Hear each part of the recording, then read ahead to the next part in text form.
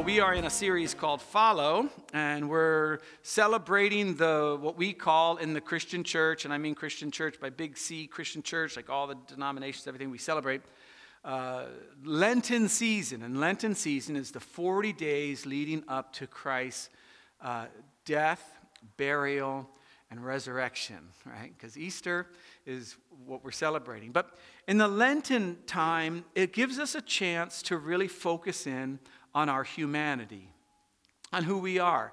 And so maybe for you, there's something that reminds you every day that there's a struggle, right? And this is one of the reasons why we follow Jesus, is because, like Taylor was leading, we lay down our burdens. We lay down those things at the feet of Jesus because of what Easter celebrates, our forgiveness of sins, the conquering sin and death, and all these things. And we move forward on that. And so I want to share a story this morning that's in the Gospel of John. Last week we talked about Nicodemus. That was one of our first. And that was in the chapter immediately preceding what I'm going to talk to you about this morning. And if you are like, hey, I would like to actually give my life to Jesus. Like I'm ready to take that step. Or maybe you did, and you're like, I'm struggling, and I get it, because I know a lot of us are new to Christianity. We're new to the Bible. Go back and listen to that sermon, not because I'm a great preacher or anything, but it's just a very clear message of, if you want to take a next step, this is how you do it. And then I would also encourage you, if that is you, that you would reach out to us or reach out to somebody that you trust that can lead you in the next steps of discipleship. We want to help you in that. So let me give you a little historical kind of ramp up to what we're going to be talking about this morning, because in this particular story, there's so much nuance, and there's so many little hints that the person who wrote this is the Apostle John, and there's so many little things that he does that if you just were to rush through it, you'd miss a lot of things. So the people who were reading this prior to us reading it, like John gets done, it's hot off the press, ready to go, you would get it, and you'd pick up on all that nuance. But for us, we might not know it. So here's what happened. There was Israel, okay? This is basic history, by the way. We're not going like way deep. In 722 BC, okay, Israel got conquered by the Assyrians.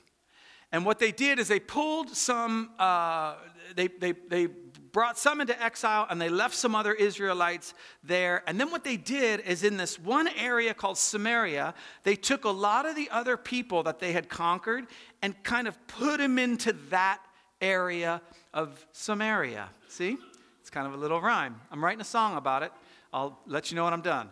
But area and Samaria rhyme. So they put them in the area of Samaria, and so they start having relationships. Like they start, some nice, Assyrian girl falls in love with a nice Jewish boy and all that. And you're thinking, that's what we call diversity. Love it. Like, fine. Like, right. For us, that's like, yeah. I mean, who cares? Who cares if who cares? Back then, they really cared. If you're Jewish, you weren't marrying an Assyrian. You weren't marrying a Babylonian. You're marrying a Jewish person. That's what you did. They got it from the Old Testament. Totally understand, whatever. But what happened was, when they came back, all those people were unclean. All those people didn't follow God's way.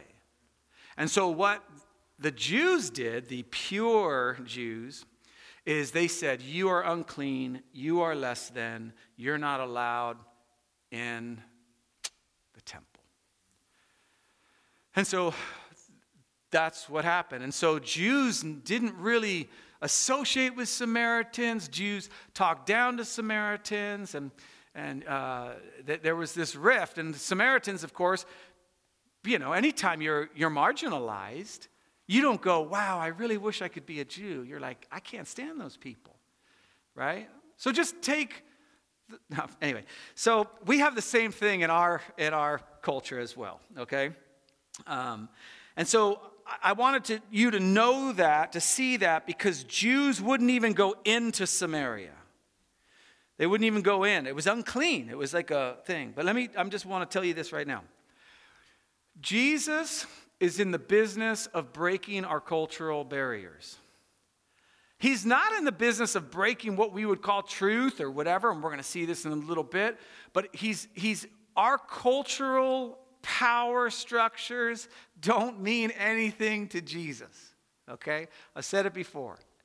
Whoever you voted for in this past election, like I said, Living Springs split that right down the middle, good for you.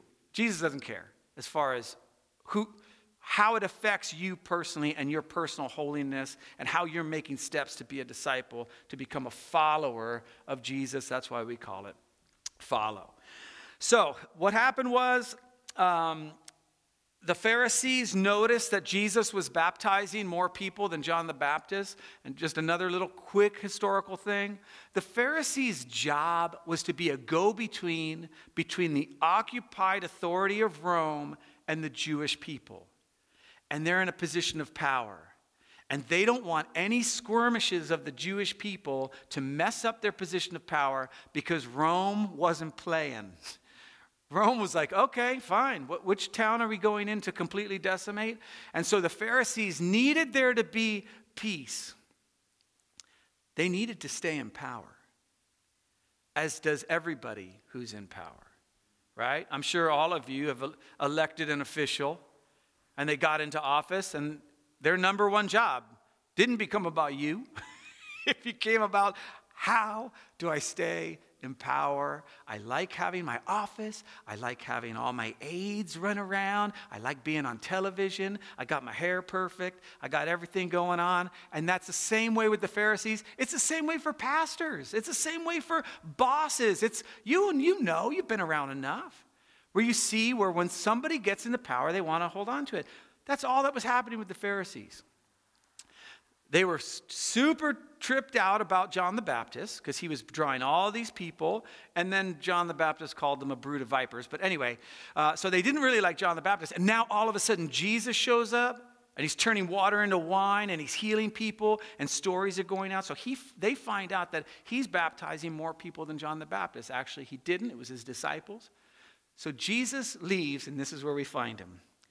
Now, he had to go through Samaria. Now, the reason I find this fascinating is he didn't have to go through Samaria. Everybody went around Samaria. No one went into Samaria. So I didn't do a deep Greek dive into had, okay, like, oh, that's the passive aortative, like whatever. Some pastors are smart like that. I'm not. But I thought about this. Now, he had to go through Samaria. He had to, because that's what Jesus does. Jesus had to go to the other side and walk into the tombs, which were unclean, and cast out demons, because that's what happens when the kingdom of God comes. It breaks chains. We sang this morning, I heard my name, you called my name, and I ran out of that grave. That's not what we're designed. We're not designed to be in graves. So he had to go to Samaria. So he came to a town in Samaria called, it's probably Sychar or Sychar or Sychar, but look it up online. Near the plot of ground Jacob had given to his son Joseph. Jacob's well was there, and Jesus, tired as he was through the journey, sat by the well. And then John writes this little thing down. It was about noon. You and I are like, sweet. He was on a trip. Stopped off at he's driving down the 5 and he needs a rest stop or whatever. Like, everybody knows that. But like, noon was a big deal. And we're going to see why it was a really, really big deal. When a Samaritan woman came to draw water. So we know 3 things about her right now, just from that statement. We know she's a Samaritan. We know she's a woman, and we know she's not part of her own community because they don't draw water at noon. They draw water in the morning, they draw water in the evening, and they do it as a communal act. Most of the women would come together, and they'd get caught up, and they'd talk about their kids, and they'd go through all the things that are going on. And what do you think about, I don't know, gale force winds today? Like that's what they do. They just kind of get together. But not this woman. She's coming at noon. And if you're reading that, you go, kind of cock your head a little bit, like, what's going on? Why would she be new? Then we learn something else about Jesus actually talks to her, which should not have happened.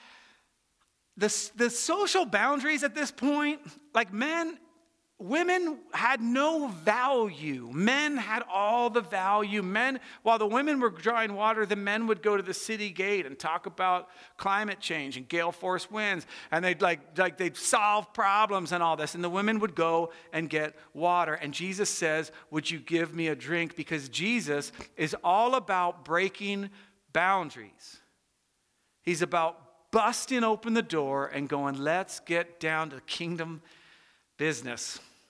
And so the reader, if you were reading this, you'd be like, whoa, Jesus talked to that woman. And here's my point this morning. And it might sound really great. It might sound like, cool. This is really cool. Until you see how it actually goes down. God wants to have a conversation with you. He really does. God wants to have a conversation with you, and he does it through a lot of different ways, primarily through his word. He's given us his word. That allows us to understand who he is, what he's all about, or whatever. He's given us his Holy Spirit, who you've probably experienced, even if you're not like a quote-unquote Christian right now, you've probably experienced that before, where you're driving down the road and you're like, nah, I should probably not gesture that way, or whatever it is, right? That's the Holy Spirit kind of speaking in your heart. And then he also uses us, you and I, just the ways we look, and we say, hey, I've noticed this about you or that about you. In the past, Christians have been accused of being judgmental for that, and rightly so. But we are used by each other. God calls us the body of Christ. And so God wants to have a conversation with you. And so he does with this woman, this Samaritan woman who had no value in a land that had no value, with a people who had no value. And he says, will you give me a drink? And then John writes this, because if you're reading this for the first time, you'd go, where are the disciples? And so John is like, oh, just so you know, his disciples had gone into town to buy food. I just like that John's like, way ahead of us, by the way. So the Samaritan woman said to him, you are a Jew, and I'm a Samaritan woman. How can you ask me for a drink? Why would anyone break through this barrier? Because the only one risking anything was Jesus, not her. Jesus was the one that could be questioned. Hey, what are you doing talking to this woman? Why are you alone with a woman, Jesus? Why are you with a Samaritan? Why are you in Samaria? Why couldn't you have done the route everybody does? Keep doing that route. We have road markers to show you where to go. We've made this great system where we just get to walk and not have to worry about other. And Jesus goes, yeah, man, I don't like that road. I'm going this way. And so she's saying this, why would you do this? Why would you risk this? Why would you have nothing to gain? Are you that harsh? And I just want to do one little aside. I should have written this down. Written this down. If you go on YouTube and you just type in "The Chosen Woman at the Well." That's all you have to write. It's an 8-minute video there's a series called The Chosen. Lisa's always telling me, we got to see The Chosen. She's watched it 4 times. I'm like, So, but I did. I watched it on YouTube. If you can get through it without crying, you need help. It's very emotional. It gets to the heart of Jesus, in my very humble and amazing opinion. So how can you ask me for a drink? And then John, the writer, goes, for Jews do not associate with Samaritans. In other words, he's just trying to get us into this, because what's going to happen is so important. John wants to write this context of what's about to happen. And Jesus says this, which he would say to you and he'd say to me. If you knew the gift of God and who it is that asks you for a drink, If you knew the exchange rate for water, you give me your well water and I give you living water, you'd make this deal like that. You would have asked him and he would have given you living water.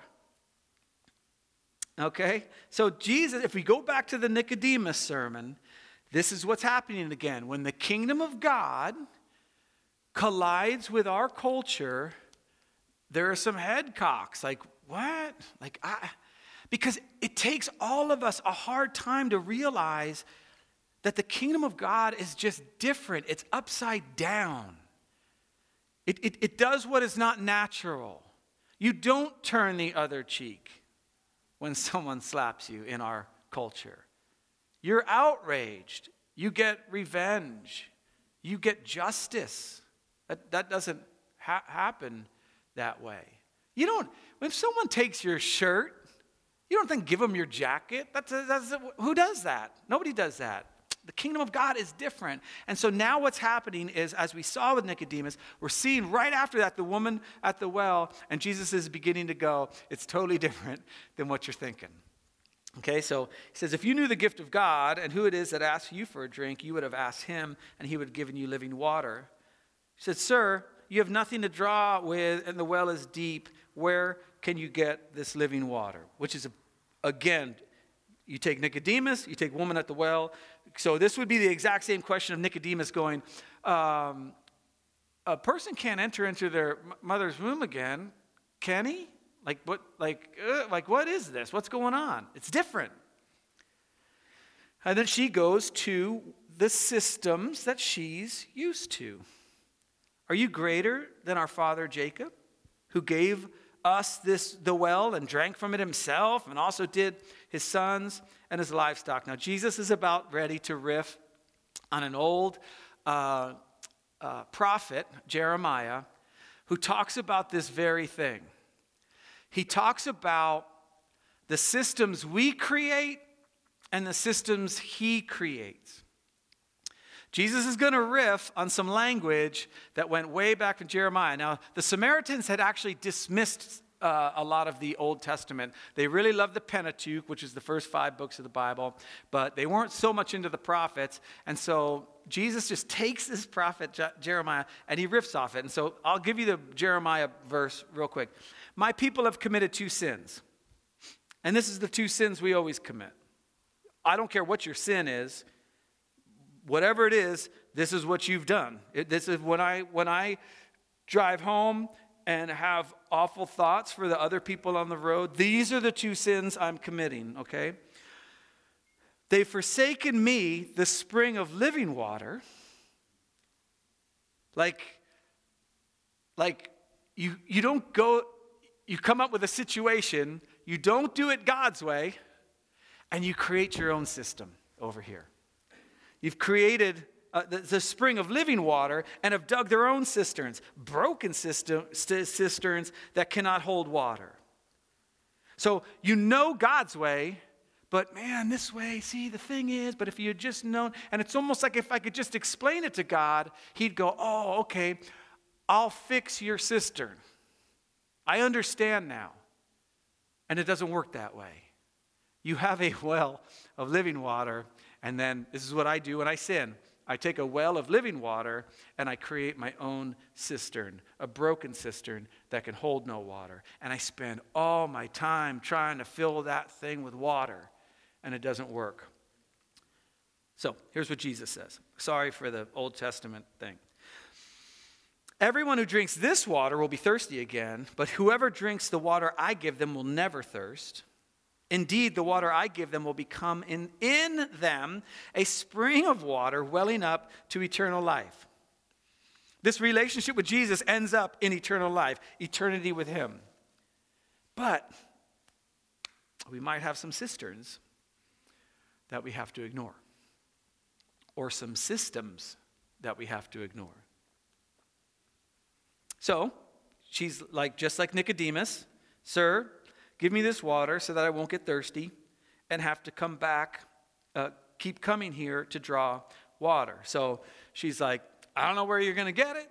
you don't have anything to draw with. You must have some other well or whatever. But, back the truck up and I'll take some. And then I won't have to go to this well anymore. So we could just move on from there real quick. But listen, for her, do you know what coming to the well meant? She came at noon. She came alone. She probably had to walk through her town with those pots so that everyone in that town knew, oh, yeah, that's her. Yeah, Do you know how desperate she would be to not have to go to that well? To go through that shame, to go through, to just have it all removed and things to be back to where she hoped it would be before, and she made decisions that we'll find out about later and all these things. And it's like, do you know the desperation for her? Do you mean there's a way I can go and get water and I don't have to take that journey?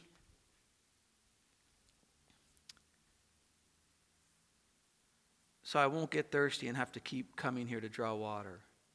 So Jesus just cuts to the chase like he does with Nicodemus, like he does with the rich young ruler, like he does with everyone else. Let me go bury my father. Now you can't go bury your father. Let the dead bury their dead. Let's go. He says, go, call your husband and come back. Now, if you're reading it, you're like, finally, somebody's like, you can't have this conversation just between a man and a woman, especially like Jesus is single and, she's probably married, and so you can't have that. And so if you're reading it, you're like, oh, yeah, like, let's get some accountability into this conversation. I have no husband, she replied. Remember in the beginning when I said God wants to have a conversation with you, and that sounds really great? This is where it's not going to be great. And this is where, when I'm having a conversation with God, which I love and I have access to whenever I want, sometimes it doesn't go great. And so, for me personally, anyway, I have no husband. Jesus said, you're right when you say you have no husband.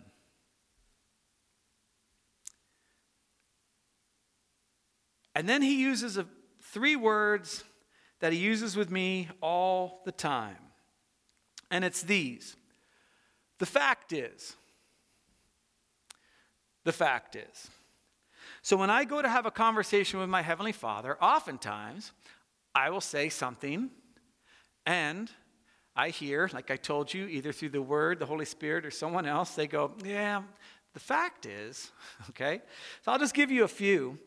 There are a bunch of these different things. You might say, God, why can't the church, take a stand on this or that? Or,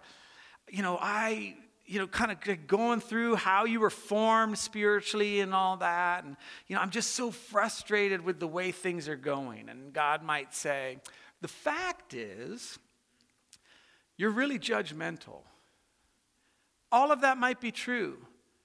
But there's some other lens you have that seems to think that if you can point out stuff in other people, that it makes you more comfortable.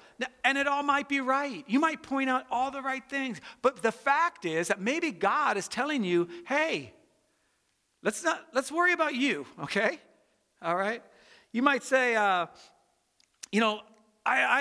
I just say it like it is. I just tell the truth. I'm a truth teller. I do all this. And the Lord might say, oh, man, that's so great. But the fact is that you're insecure and you feel safe keeping people off balance. So the more you can be out in front, the less someone has to turn that lens back on you. And you say, and your Heavenly Father who loves you and wants to have a conversation with you might just lead off his part of the conversation with, the fact is, you say, God, my kids, they don't respect me. I try to drive them. I want my kids to be the best they can be. And so I push them just to be the best they could be. And God says, that is fantastic. The fact is, you live vicariously through your kids. And so when they fail, you kind of feel like you fail. And so let's deal. Yeah, let your kids be the best they can be. But we're going to now turn this lens on you. You say, God, I want to follow you, and you know I love you. Man, we just bought a house. We just have this baby. We're starting my career. We've moved to a new place, and I just feel like it's overwhelming. And God says, it is overwhelming, and thank you for bringing this up. The fact is that your busy schedule has crowded out God. You've chosen these other things, and if we would just look at your schedule and maybe move some things around, we'd be back on track again. Now, none of these are judgmental. Like, God isn't sitting there like this, waiting for your prayers. Go ahead and bring one in. He's not trying to beat you with it. You say, God, I just feel like I do everything around the house. I clean up. I do, all these things, and nobody helps me. Was my prayer this week. Nobody helps me, and why don't people respond to me the way I'm always reaching out to them. They're reaching out to me, and God says the fact is that you're a people pleaser and you have horrible boundaries. Let's deal with that. Let's deal with that. And this is the beauty of a conversation with God, because if you have anybody in the world, in the universe, telling you something about you, wouldn't you rather it be your Heavenly Father? Right? Here's what he says. The fact is, you've had 5 husbands, and the man you now have is not your husband. What you've said is quite true. Which is, again, Jesus going, the fact is, let's go. Come on. Let's just get it out on the table. You got 5 husbands. And this is just a pro tip. Okay, this is just on the side. If you've had 5 husbands or 5 wives, you're the problem. Okay? That's all on the side. Okay? 5, 3, I'll even give you 3. 5, yeah. It's, the fact is, so Jesus doesn't say that to her. He doesn't say, well, you've had 5, you're the problem. Because actually for her, she might not have been the problem. Because in this culture, you could just say, because women had no value, I'm done with you, I'll go to this one. Right? Especially when you get into an area that was mixed culture. So it's all messed up. So he doesn't do that. And then she says one of the greatest observations in the history of mankind. She says, sir, the woman said, I can see that you're a prophet. Like, you just told me something about me I never knew. And guess what? He is. And those are the people you want in your life. That's the Holy Spirit you want in your life. That's the Word of God you want in your life. That's Christians who truly care for you in your life. You want that prophetic voice going, you got broken cisterns, man. It ain't working. So then she goes to this, and here's what she says, just to kind of give you some context. Our ancestors worshipped on this mountain, which the Jews actually destroyed their temple prior to this. But you Jews claim that the place where we must worship is in Jerusalem. This is what she's saying to Jesus. Jesus, even if I wanted to make my life right with God, even if I wanted, even if what you're saying is true, even if all of this is right and you have living water and all this stuff, it's in Jerusalem. And guess who's not allowed in Jerusalem? I'm not. And I got no place to worship. I got no place to be. Jesus says, woman, and just so we're clear on the language, it's not the way, like if I started a sentence with woman, like somebody, like, we just don't do that, okay? This would be like Jesus going, hey, right? It's not like, woman, I tell you there's neither in Jerusalem or, no, it's not that. It's like, hey, believe me. Like look. Like instead of woman, it could just be, look at me. Believe me, a time is coming when you will worship the Father neither on this mountain nor on the other mountain. You Samaritans worship what you do not know. We worship what we do know. For salvation is from the Jews. He's referencing his Davidic lineage, which everybody knows the Messiah is coming from. It has to come from Jerusalem. It has to come from the Jews, because that's the lineage. That's how it's going to happen. That's all Jesus is saying here. And he says this, yet a time is coming and has now come when the true worshipers will worship the Father in spirit and in truth. There are some truths that we just can't dismiss. But then there's also this spirit that's going on. There are some truths that we have to just stand on. There's nothing we can do. Those don't change over time. But yet there's what we say, and there's your orthodoxy, your theology, okay? And then there's your orthopraxy. How do you put it into practice? And she says there's going to come a time when you're able to do both of those things at the same time. You got the spirit and you got the truth. That your cisterns don't work, so we got to get those fixed. But then also the judgment thing doesn't work either, and so we're going to have to figure that out. And he says that's what's coming now. Grace, the Bible says Jesus is seasoned with grace and truth. And that's what he's saying. In spirit and in truth. At Living Spring, we say you belong, you believe, and you be changed. That's it. Belong, believe, be changed. And we're very specific about which comes first. And the thing that comes first is belong. Anybody can walk through those doors. Anybody can come in and worship with us. Anybody. Like, you can belong to our tribe, but then just know that we're going to try to get you to believe some things.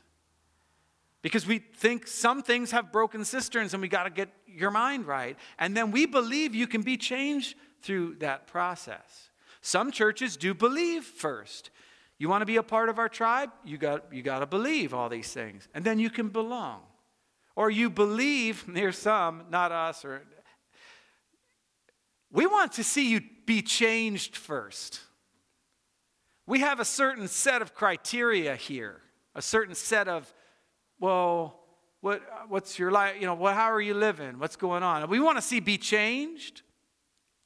And then we want to know what you believe. And if both of those match up, you can belong. That's Living Spring. Belong, believe, be changed. You worship God in spirit and in truth. And you don't hold back on either one of them. For they are the kind of worshipers the Father seeks. God is spirit, and his worshipers must worship in the spirit and in truth. The woman said, I know that the Messiah, and this is John, called Christ, and just so he's a good explainer, is coming, and when he comes, he will explain everything to us.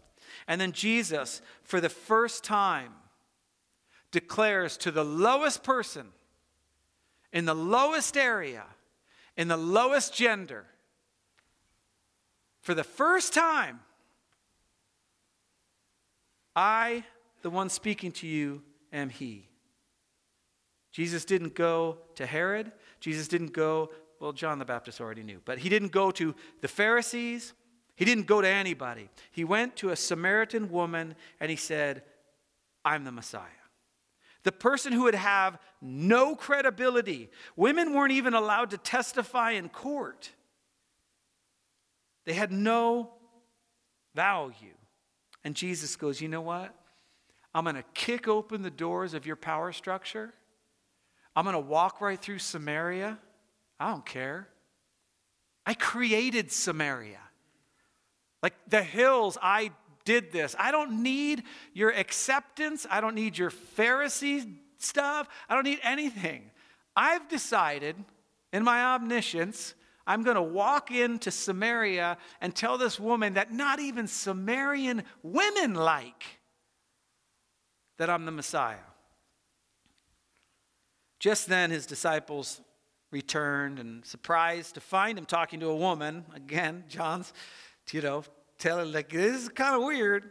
Okay, but I love this. But no one asked, what do you want or why are you talking with her? You know why? Because I wouldn't ask Jesus that. Jesus is like, I would have learned by then, don't ask Jesus any questions. It never goes well.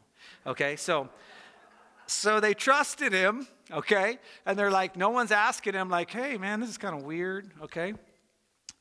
And then as the worship team comes back up, I'm not even going to get to my other verse because I want to end here. I'll pick it up next week and do a little recap.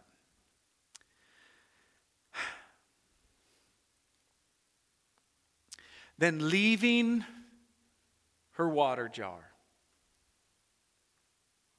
the woman went back into town.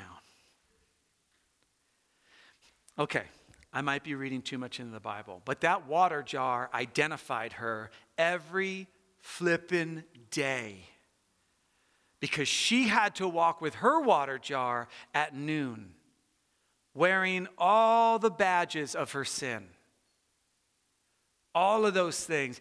And what she does, because she met Jesus, she put it down. That's no longer my identity. And she went back into town and said, hey, guess what?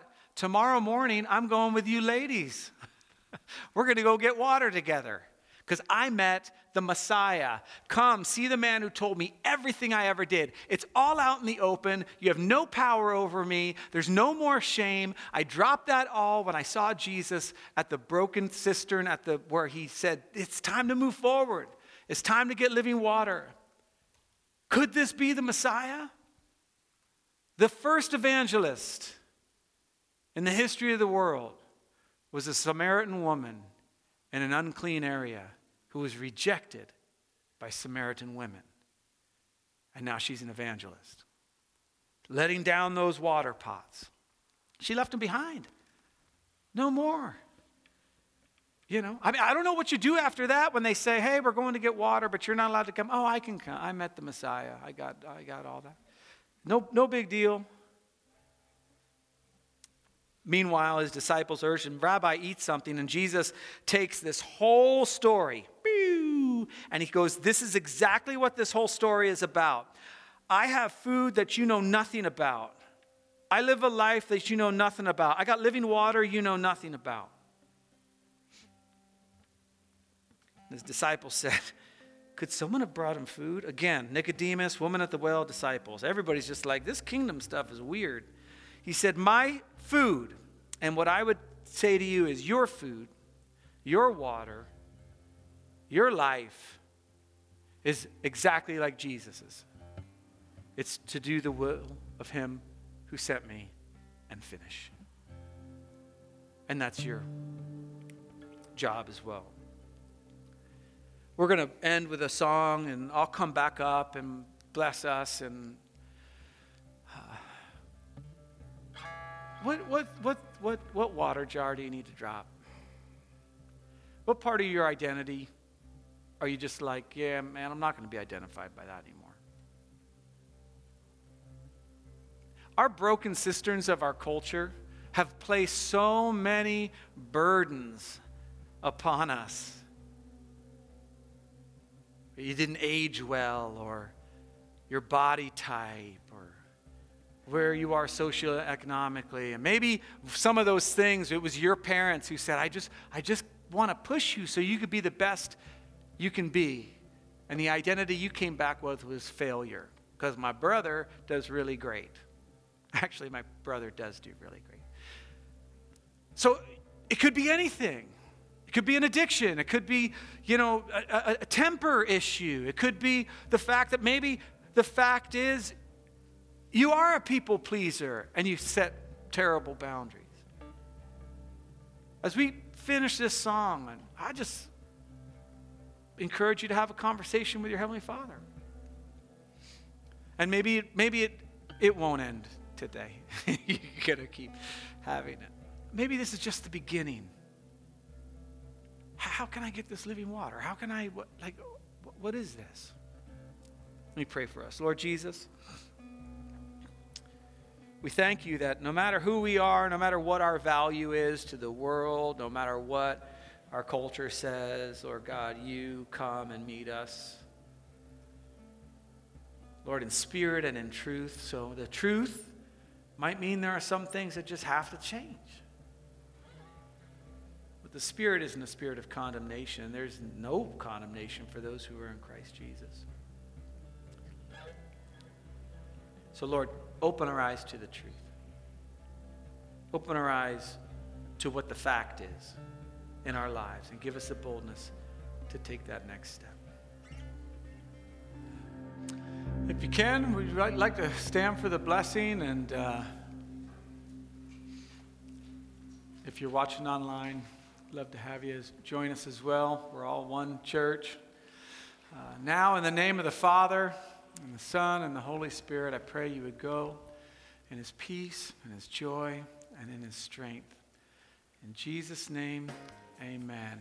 Have a great week, and we'll see you next Sunday.